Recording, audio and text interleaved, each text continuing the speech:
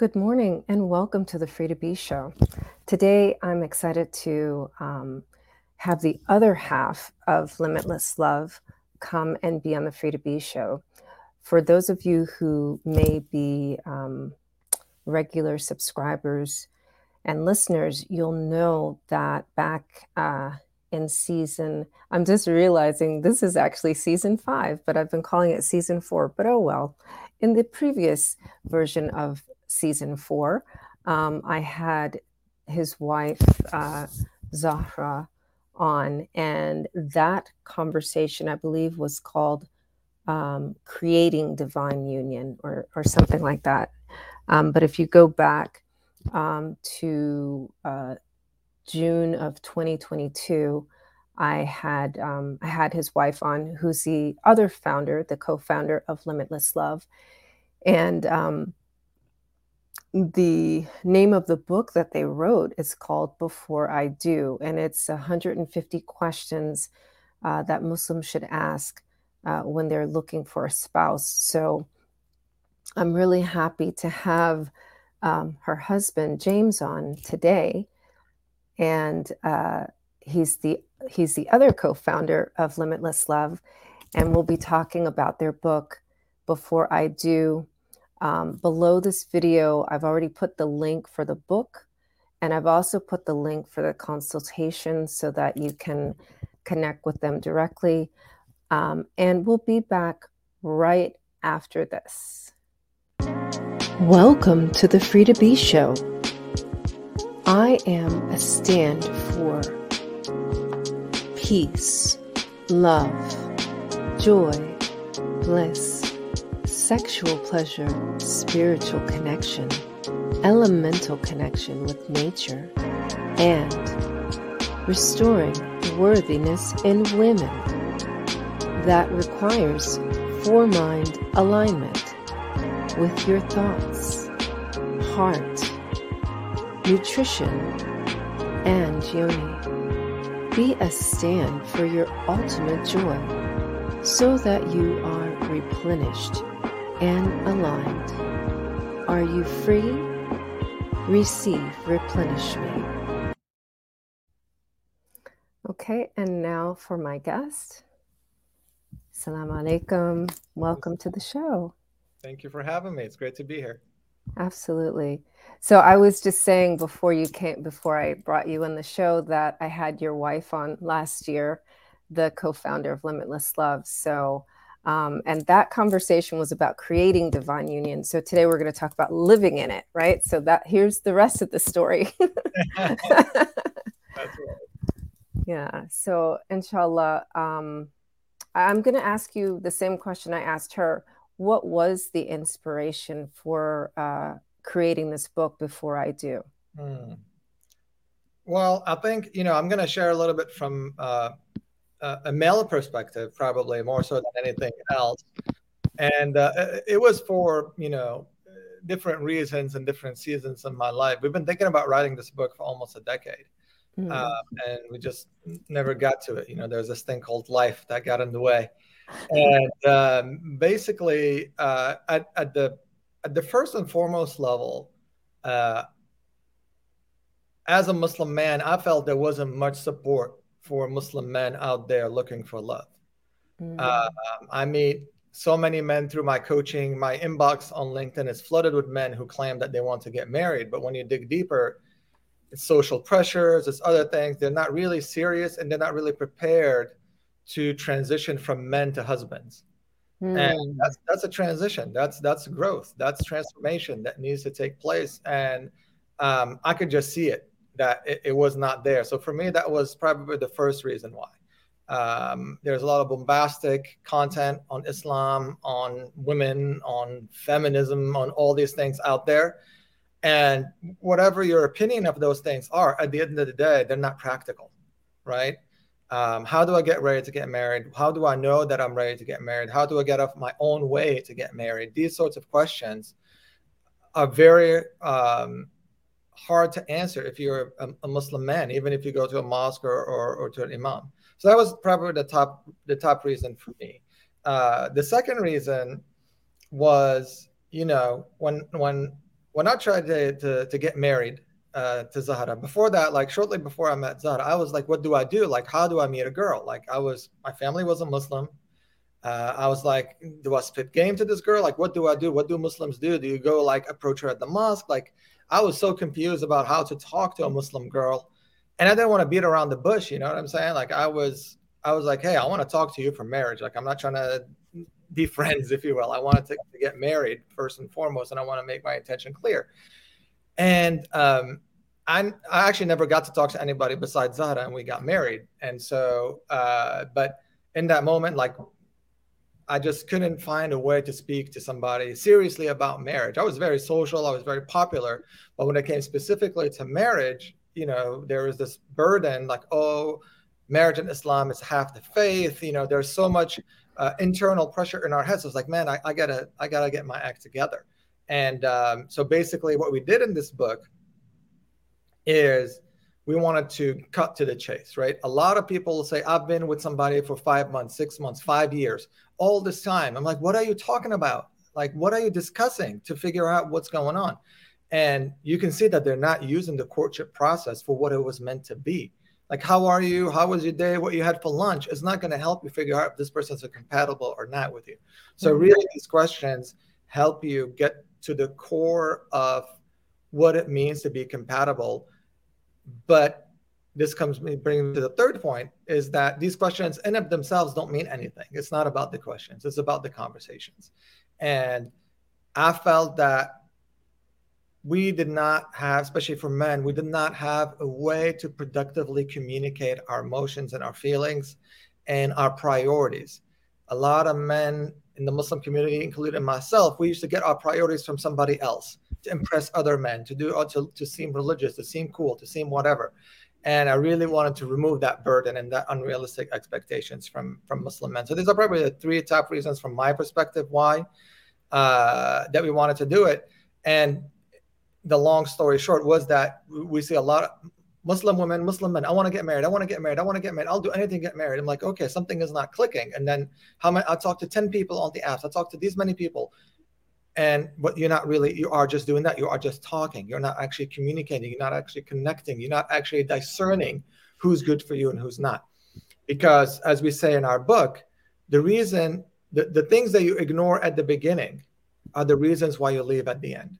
9 times out of 10, the reason why you break up with somebody, either through an engagement, either after several conversations, either after several years, is very apparent immediately at the beginning, but we choose to ignore. So we want to give you the coaching and the courage to not ignore your intuition. When you see a red flag, either address it and make peace with it, or move on from that person. Nothing personal. You're just not for me.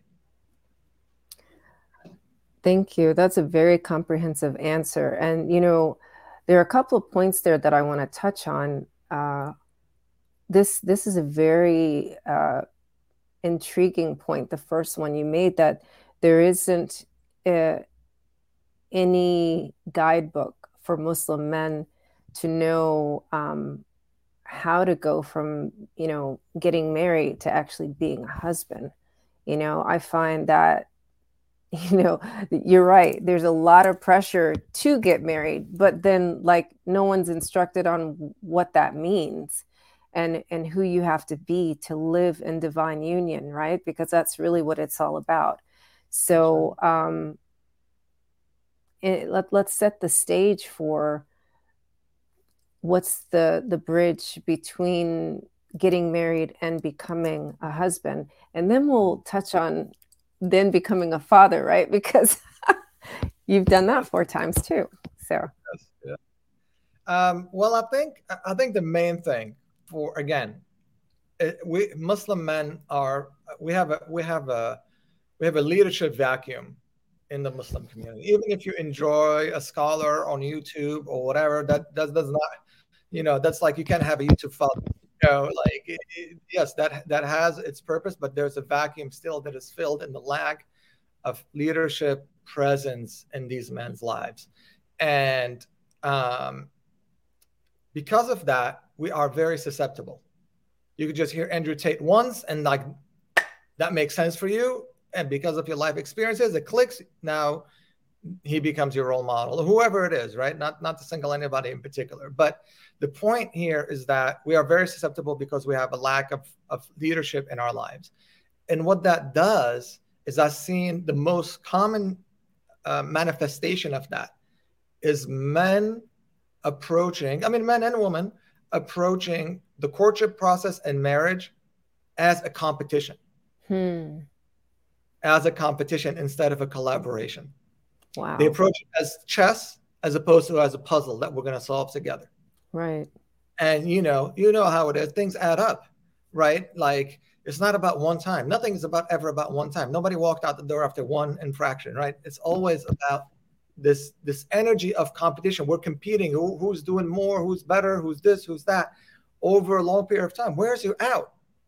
Like marriage is meant for tranquility, for love, for compassion, for being a garment for one another, not to compete like the gladiator. And these are actually books too. You know that. There's a book called Dwell in Tranquility, and there's a book called, there's actually a 3-part series called, was it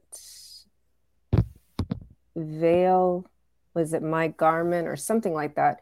Mm-hmm. Are you familiar with the series that I'm talking about? Is it the color series, like the green and pink? And yeah, blue? Yeah, that one. All the Muslims read. I read those before I got married. Yeah, me too. But we're showing our age here. But we've read those books, and those are good. But they don't give you the mindset, right? Those focus on the Quran. They give you ayahs. They give you ahadith.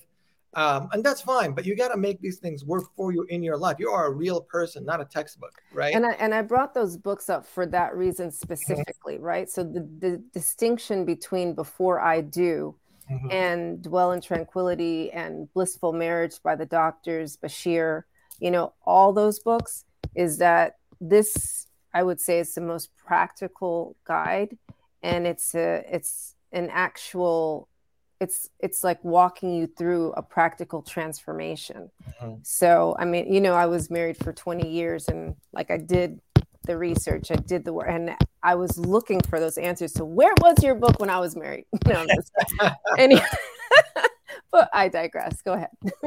Yeah. And that's that's with a lot of Islamic knowledge these days. It's a lot of you should. You should. This is a textbook. You should. These are the absolute best things you should do.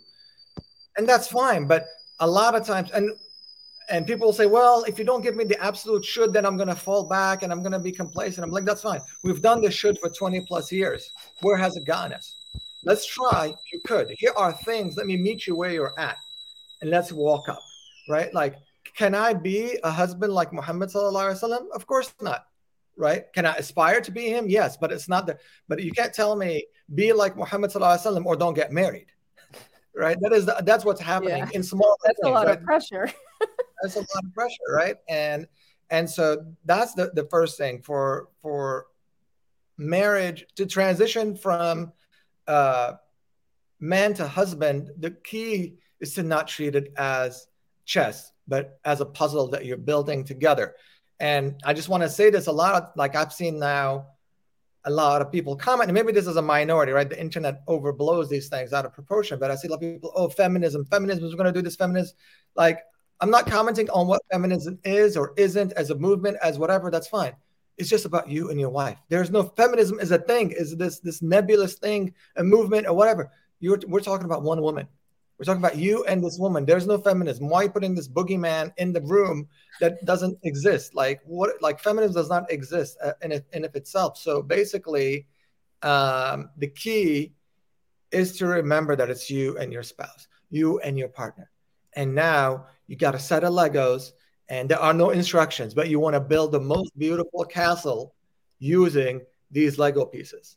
How do we figure that together? That's literally the journey, is that I have this box of 1,000 plus Legos that require time to build, and we have taste. Maybe when you're younger, you want to build a battleship, but as you get older, you want to build a car or a home or whatever. So there's a taste that change, but ultimately there is no directions. Yeah. And it is key that both of you start the directions, and it is very, very important for you not to be looking left and right at other examples. Y'all get to be focused on what's in front of you. How are we going to build this for ourselves. I love that answer. And that's so true. And like you make it fun. I love Legos, just not as a mom, because stepping on those things, I know you know what I'm talking about, right? Like, oh my God. But how cool is that? Like, yeah, let's open up the Lego box and build a life together. I love that perspective. That's really great. And you were talking about red flags earlier. Like, what about the green flags? Like if you detect that you're with a sister or a brother who is about, that Lego life, then yeah, that's somebody to play with, and it is play. So, and it's very challenging. Like, when I see people who break up or go through a divorce or get back into dating, I'm like, man, I don't know if I'll survive in this quote unquote dating game these days, in this matchmaking game.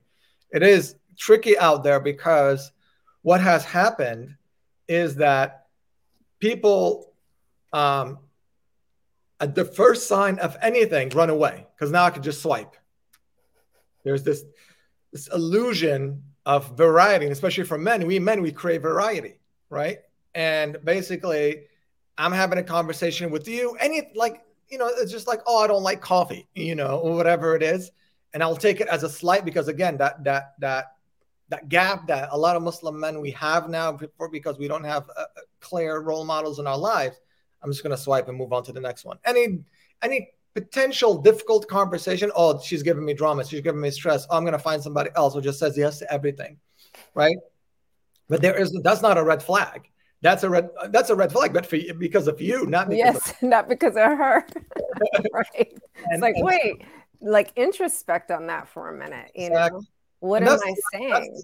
That's the skill that we don't have, right? Because of the way Islamic knowledge has become now commoditized and communicated, the number one skill that Islam commands in the Quran is not knowledge. It's reflection, introspection, thinking, those kinds of things. And now we just want everything. Oh, give me the fatwa, Sheikh. Give me the answer for my life. When the Sheikh cannot give you the answer, he doesn't know. He doesn't live you. You are living your own life. And so, there are situations where those are useful. But what we have done, and this is our shortcoming as common everyday Muslims, we've outsourced our intellectual responsibility to an imam.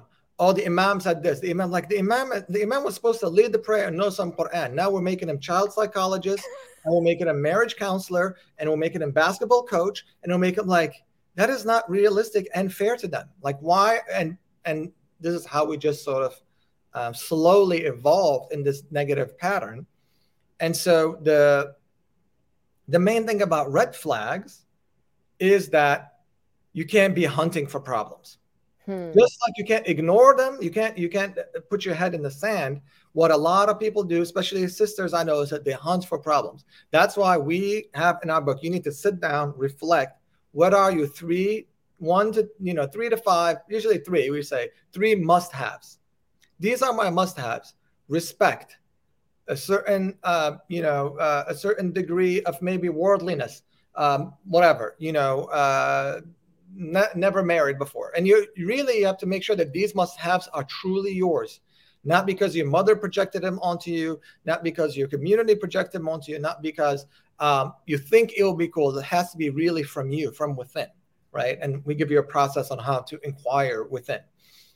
Once these 3 must-haves are there, anything that violates these 3 must-haves is a red flag. Everything else, you need to be committed to work through it and understand it and not judge immediately. So that's why, because otherwise everything could potentially be a red flag. You burped, that's a red flag. You did this, that's a red flag. No, red flag means listen, you need to get out of the water right now. That's what red flag means. A shark is swimming. You need to get out of the water immediately, and you need to stop playing the Legos. Time out. I saw a red flag. We need to talk right now, because you can't let it slide, right? You can't let a red flag slip, not even 1 second, because the longer you delay, the more it becomes normalized, the more it becomes your forever after.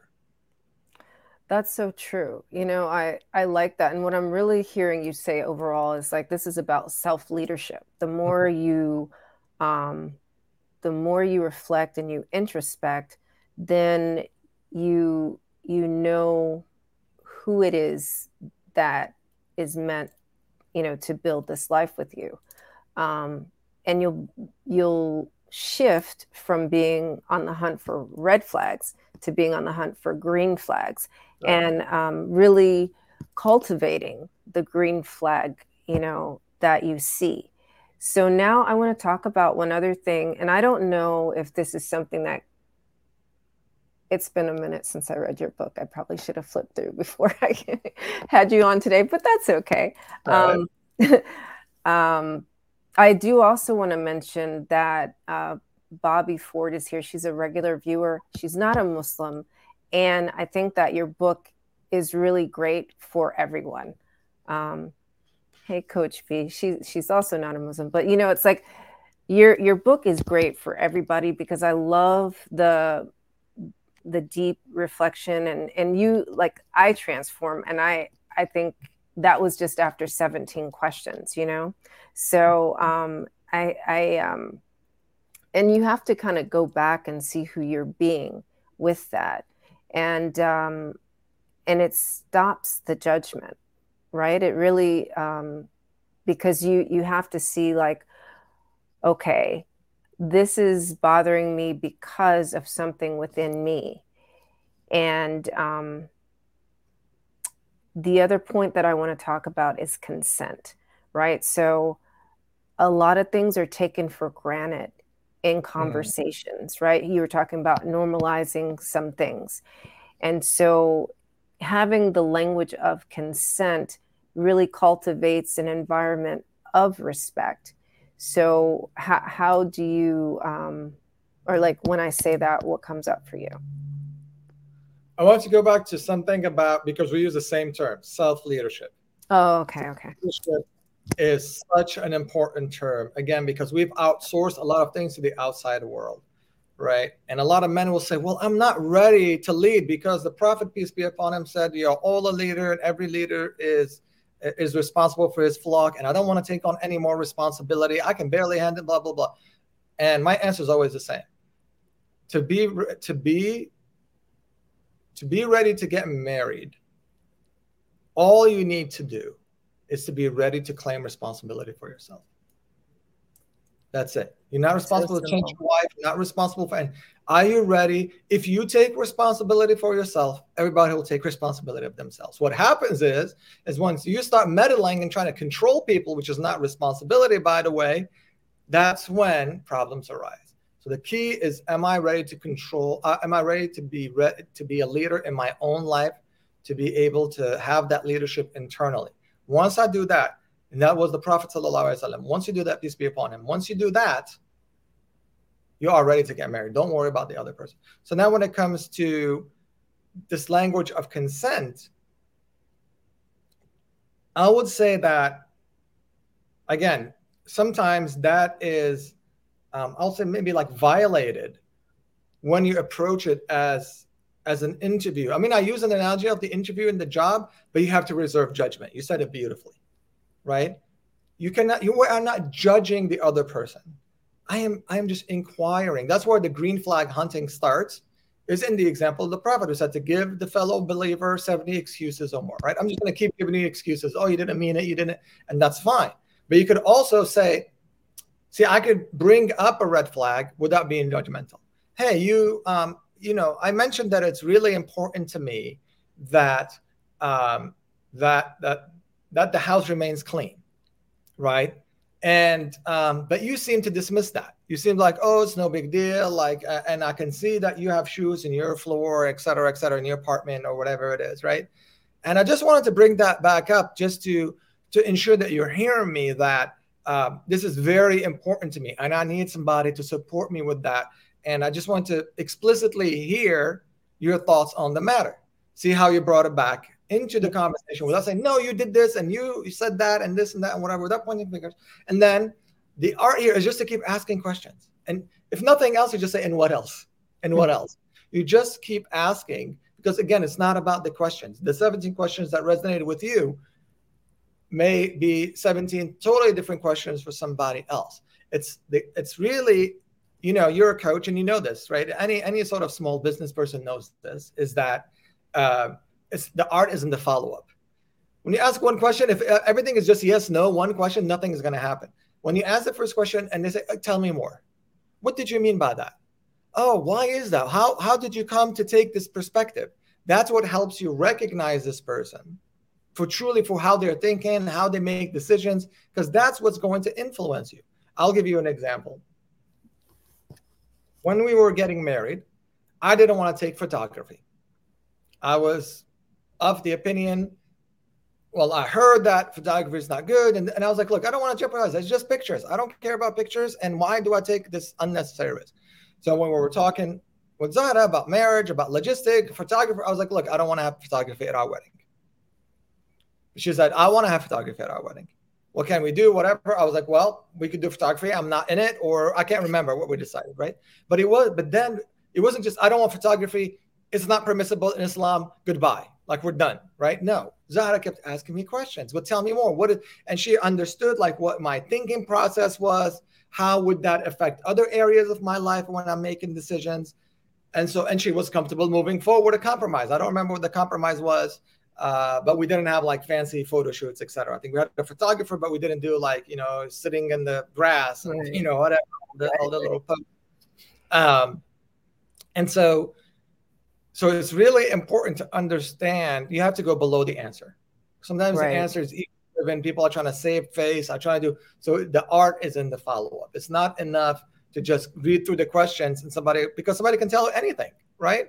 And then, tell you what you want, right? And so you have to smart to quote unquote not get played. And I don't mean it like in an adversarial I know way. what you mean, right? Yeah. If it says, do you mind if I work? No. Okay. Do you mind if I this? No. Like, keep asking why, how long, whatever. Like, you want to press that, all those things, especially things that you've seen people are being evasive, just to get to the core of it. And again, it's not judgmental. This is an exploration. This is like you're Indiana Jones hunting for a treasure. You just hunting for a treasure here, or is it just rocks and dirt? I need to know, right? Is it gold, or is it going to be just rocks?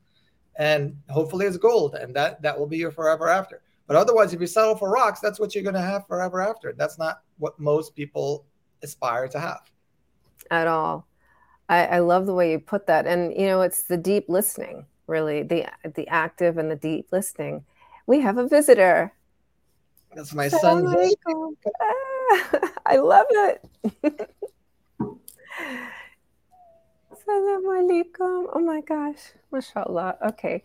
So, and after this, we're going to ask about the transition to fatherhood. Yeah, because that's a journey. But I love that you brought up the deep listening and the importance of further inquiry and the fact that the answers, right? Consent. A lot of people think that consent is just like asking for a yes or no, but that's not consent. It's like being very specific, and well-defined. If we're, yes, let's agree to photography, and this is a way that makes me feel comfortable. This is a way that makes you feel comfortable. And, now we have an agreement. And that's really what marriage is, right? It's a commitment and an agreement. And it is lifetime. Well, no, let me not say that. It's a lifetime of commitment and agreement. And you can't confuse that with a lifetime of consent, because the consent has to always be reintegrated in everything you do, right? Love that. And for the community, we talk about listening. Like, again, from a male perspective, imagine as a Muslim man, let's say you go to mosque and you get involved in Islam and these things, starting from 18 and now you're 30 and you're getting married, right? What type of example of a man do you get, right? Mostly you get an imam or a sheikh who talks undisputed, who just talks and talks and talks and talks and talks, lecturing, lecture, right? Again, nothing wrong with that, but this is the upbringing that these men are having. This is just a fact, right? You have that. And then on the other hand, and this is why I started Limitless Love, was really because when I would go to the mosque, I'll see these uncles, when I was younger, and I feel like they just didn't love their wives. Like the way they spoke about their wives in their absence, the way they would, say certain things, and they just seemed like they were just enduring this marriage, instead of thriving. That was not the example of the Prophet. That was not the example of Prophet Musa. That was not the example of Prophet Ibrahim. And so I was like, where are you getting these? Who's your role model, right? And so, but the common theme is that men see other men just lecturing and talking. And that is definitely a disservice if you're trying to have a miraculous marriage. If you want to have an average marriage, if you want to have a marriage like, you just have like a roommate with you that cleans and cooks or whatever, that's fine. But I'm talking about only people looking for a miraculous marriage, a marriage that allows you to experience and reach heights that you couldn't do alone, right? Yeah. In any dimension, in wealth, in love, in spirituality, in family, in any dimension. You could not do it by yourself. You had to have this partner. And to do that, there's 4 levels of listening that we discuss in the book. We didn't invent them. These are sort of known, right? Well, we're going to come back and we'll start with the 4 levels of listening, and then we'll transition into the next topic right after this. Be aligned, be replenished. It's 2023. Hi, I'm Cordelia, the Replenish Me strategist. Did you know when you free your hips, your mind will follow? Yeah, you'll be free and transcend. You don't have to do it alone.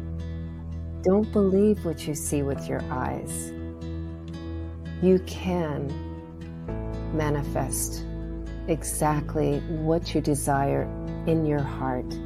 Join me, the Replenish Me strategist. Be aligned and transcend.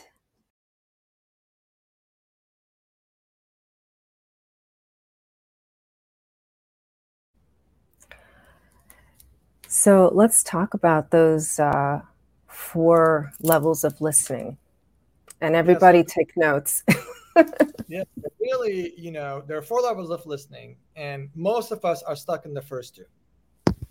The first level of listening is replaying the past, where you and I are talking about, like, I already know what you're going to say. I already know what she's going to say. Like, you're not even there. Like, it's just a one-way street. This is not communication anymore. Like, it's just, you're saying things and they're replying to you, not even listening to them. You're just saying things, right? So that a lot of people are stuck in that one.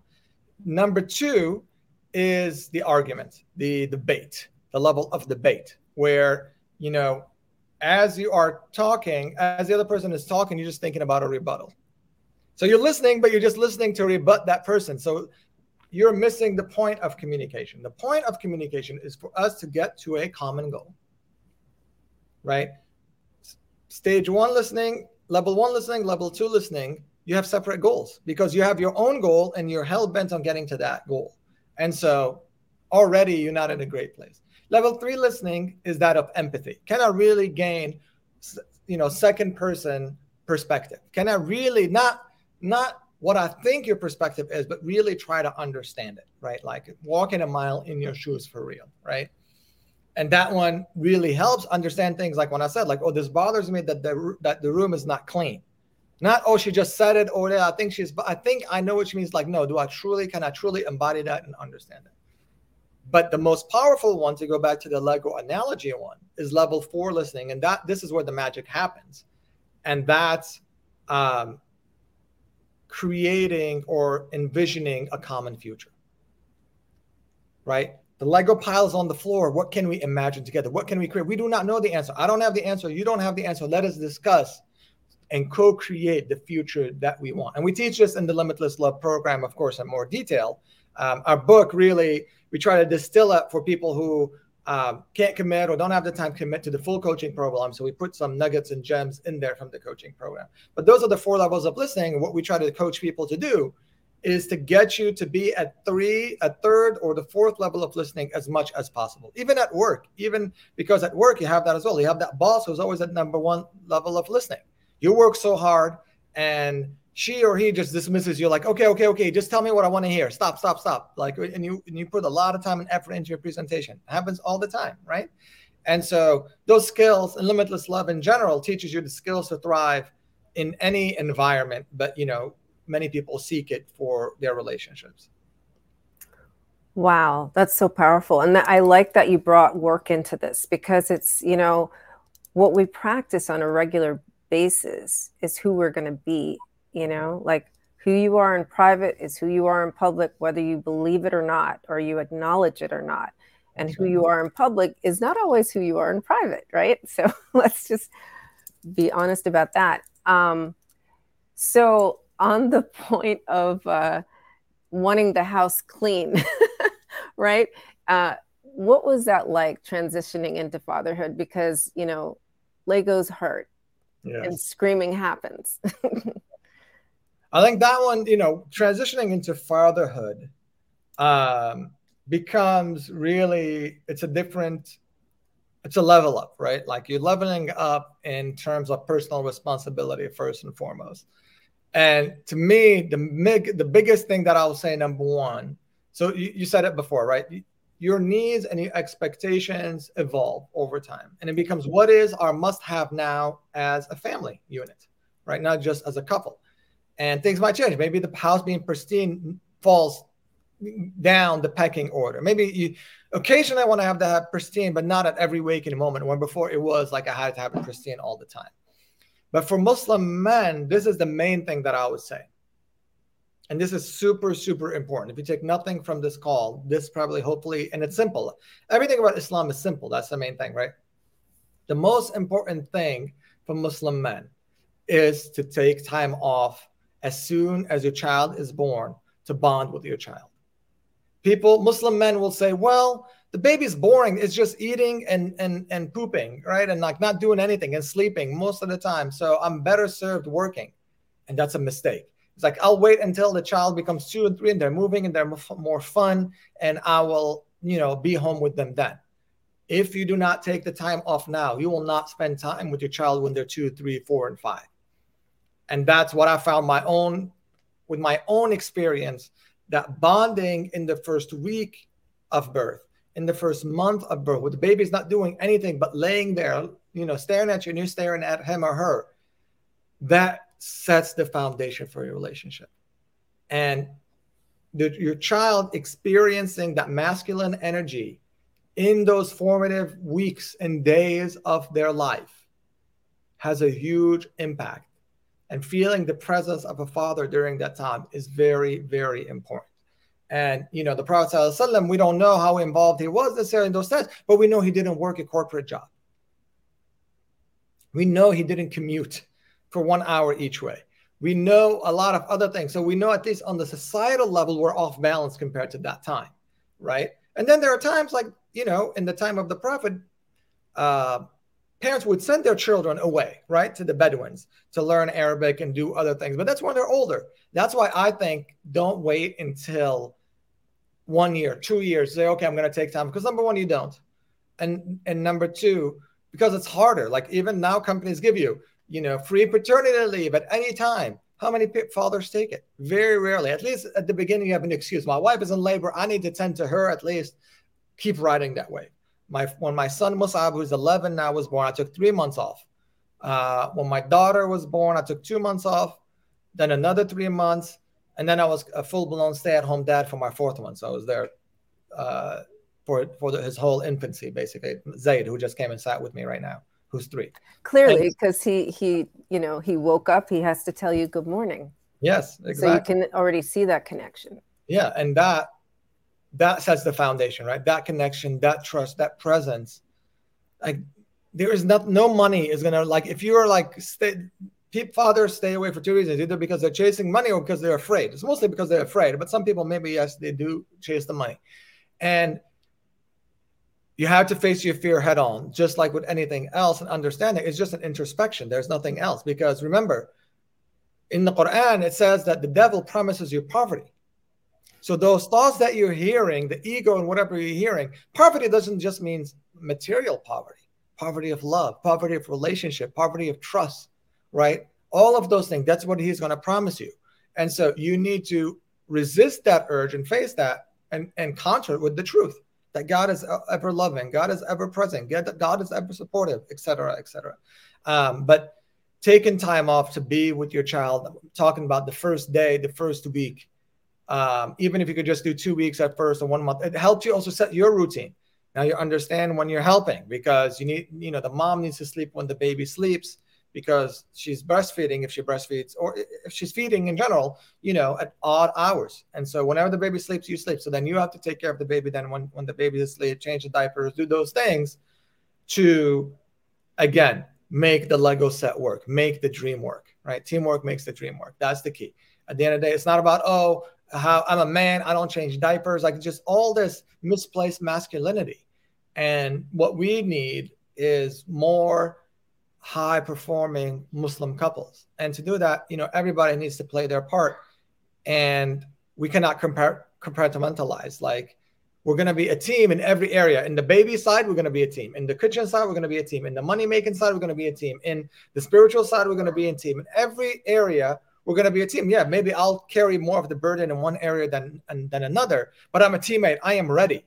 If you're the captain of one dimension of our lives, I'm ready to listen to my captain to say, hey, I need help with this right now. Go get it. This is the best thing for the team. And I trust that you have our best interest at heart. So I'm just going to, no question asked. All right, got it. I'll take care of this thing for you, because I know that this is your domain of expertise, and I'm going to relieve that burden from you, if you will, or just take care of my portion of this responsibility.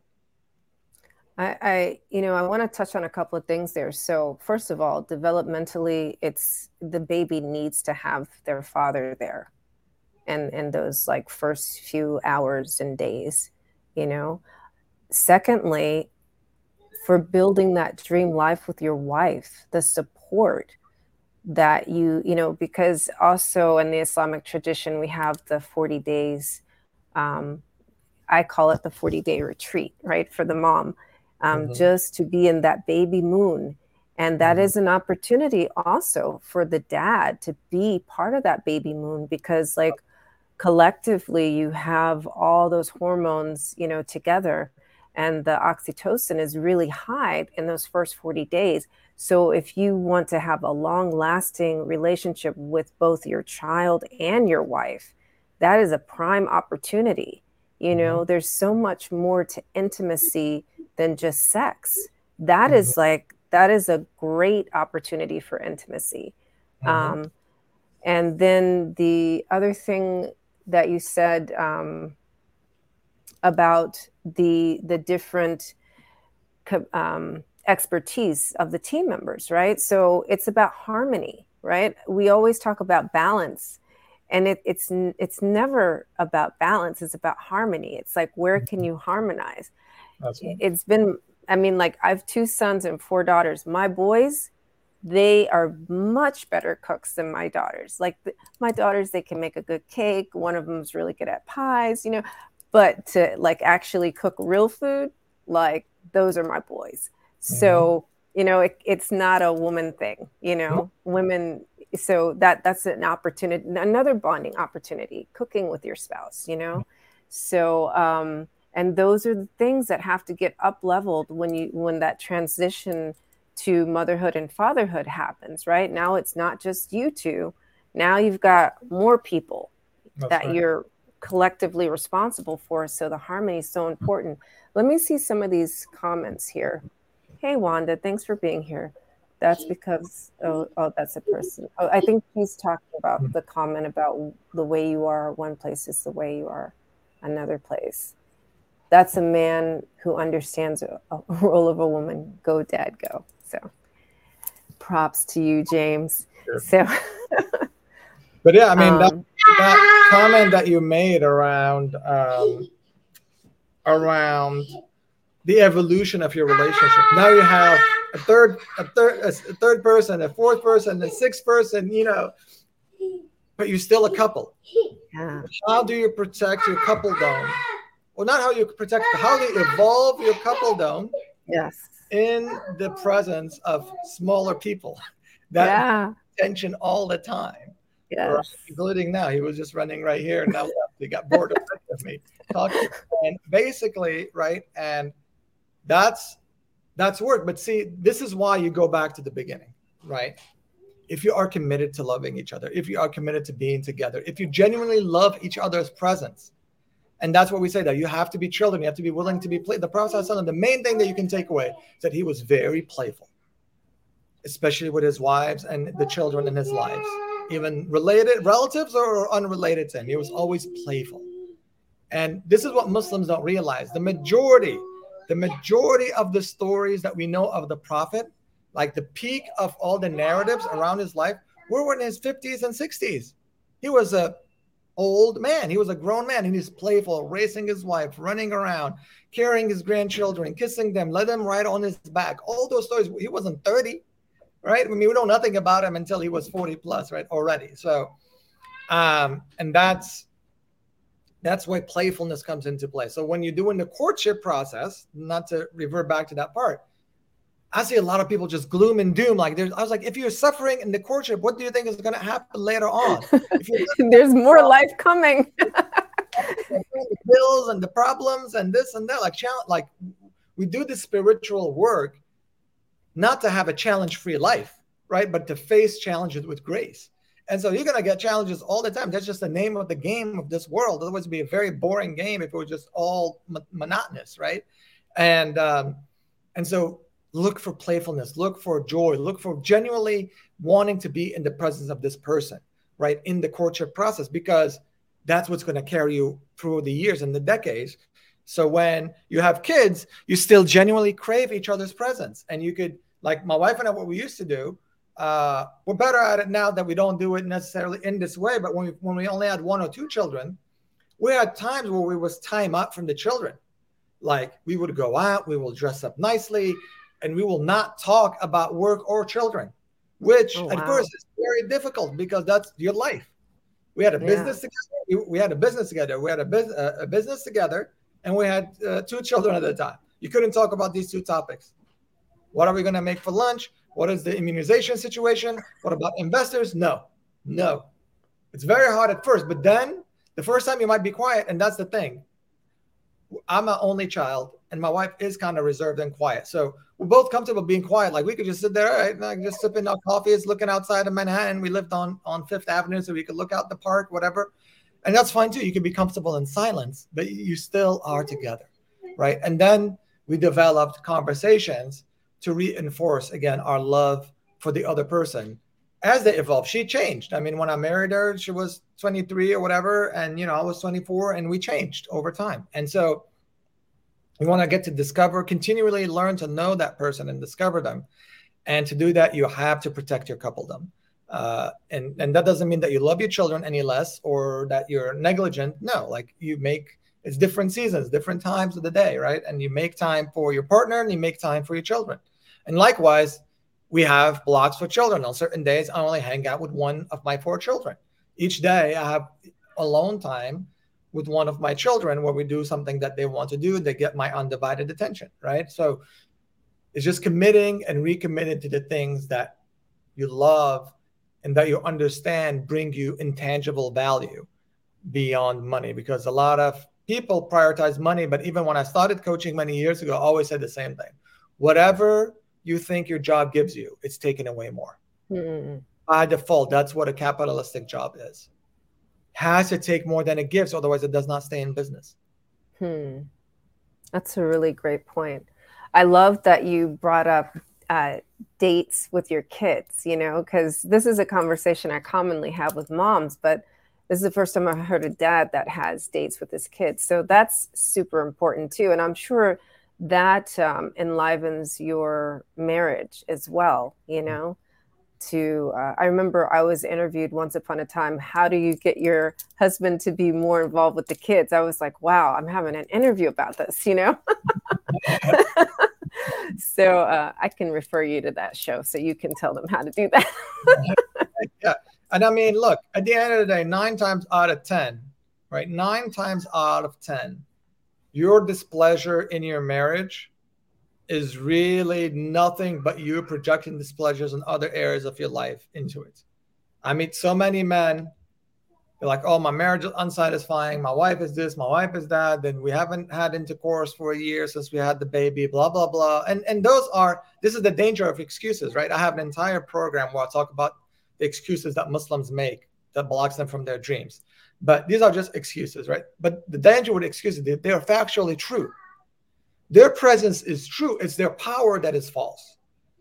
Yes, you haven't had intercourse in a year is factually true, but its hold over you is false, right? Well, and going back to my point, what did you do in those first 40 days? Exactly. If you were there, you would have had intercourse before a year, Right.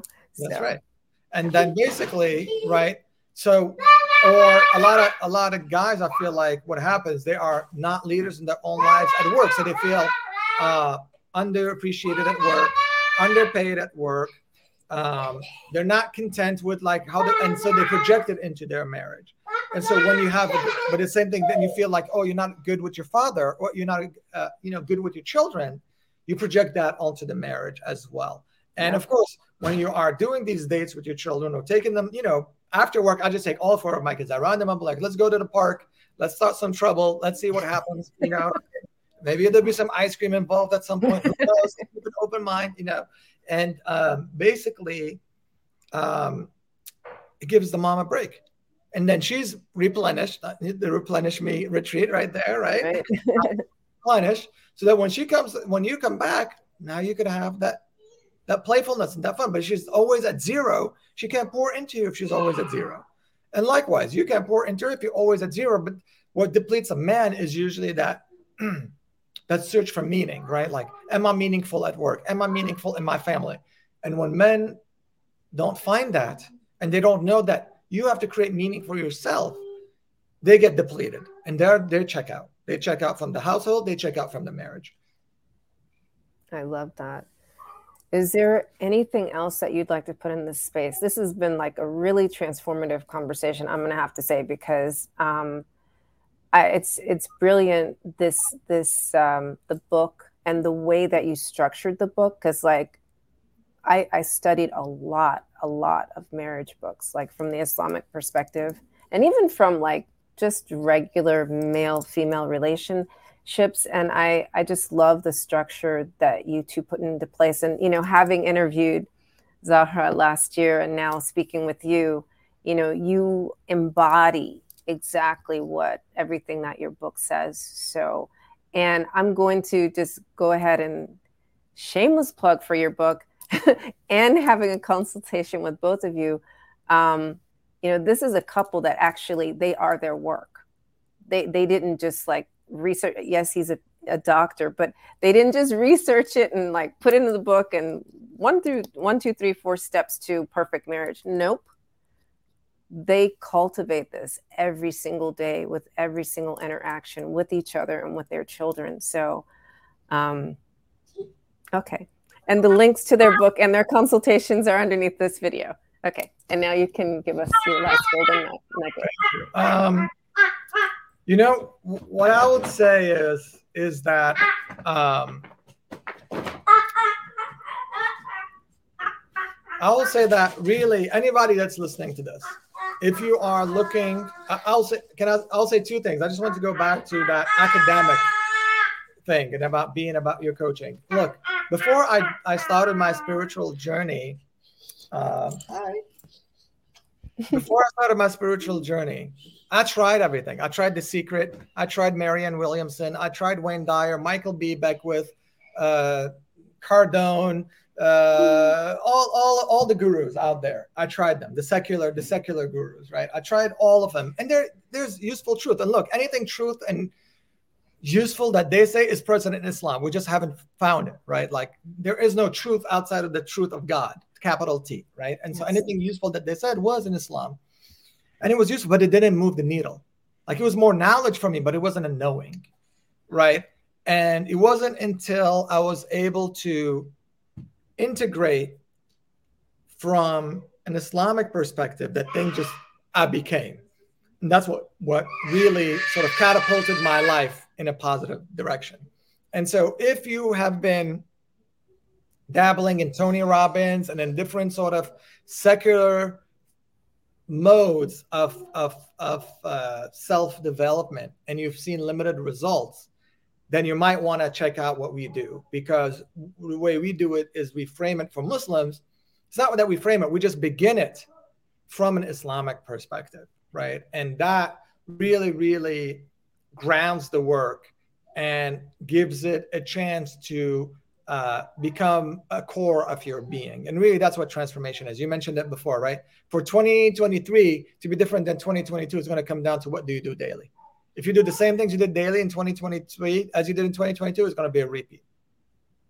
And I meet a lot of professionals because I'm on LinkedIn, a lot of professional men. They tell me, James, I've been working for 10, 20 years. But when I discuss with them, especially Muslim men, what you realize is that they didn't work for 20 years. They worked for 1 year, 20 times.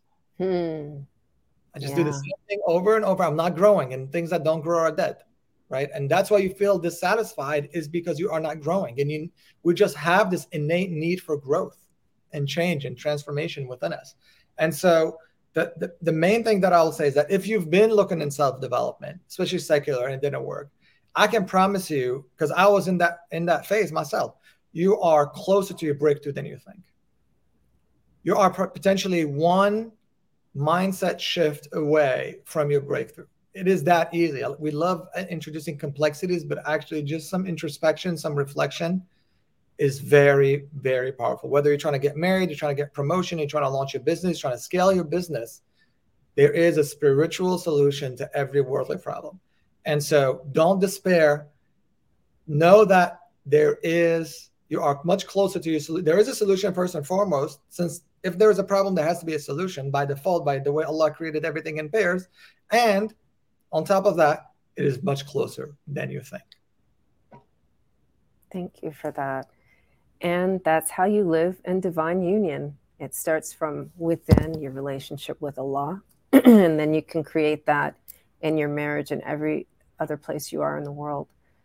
So for those of you who are viewers and listeners, if this touched you and this transformed you, share this with another life, share this with another soul. And until next week, be free. So are you free? Do you own your part in that? Rather than lingering in shame, guilt, and despair, let's see where you can create more freedom, more joy, and replenish from within. Visit me at CordeliaGaffar.com and sign up for the 5 ways to only create joy. Until next week, be free.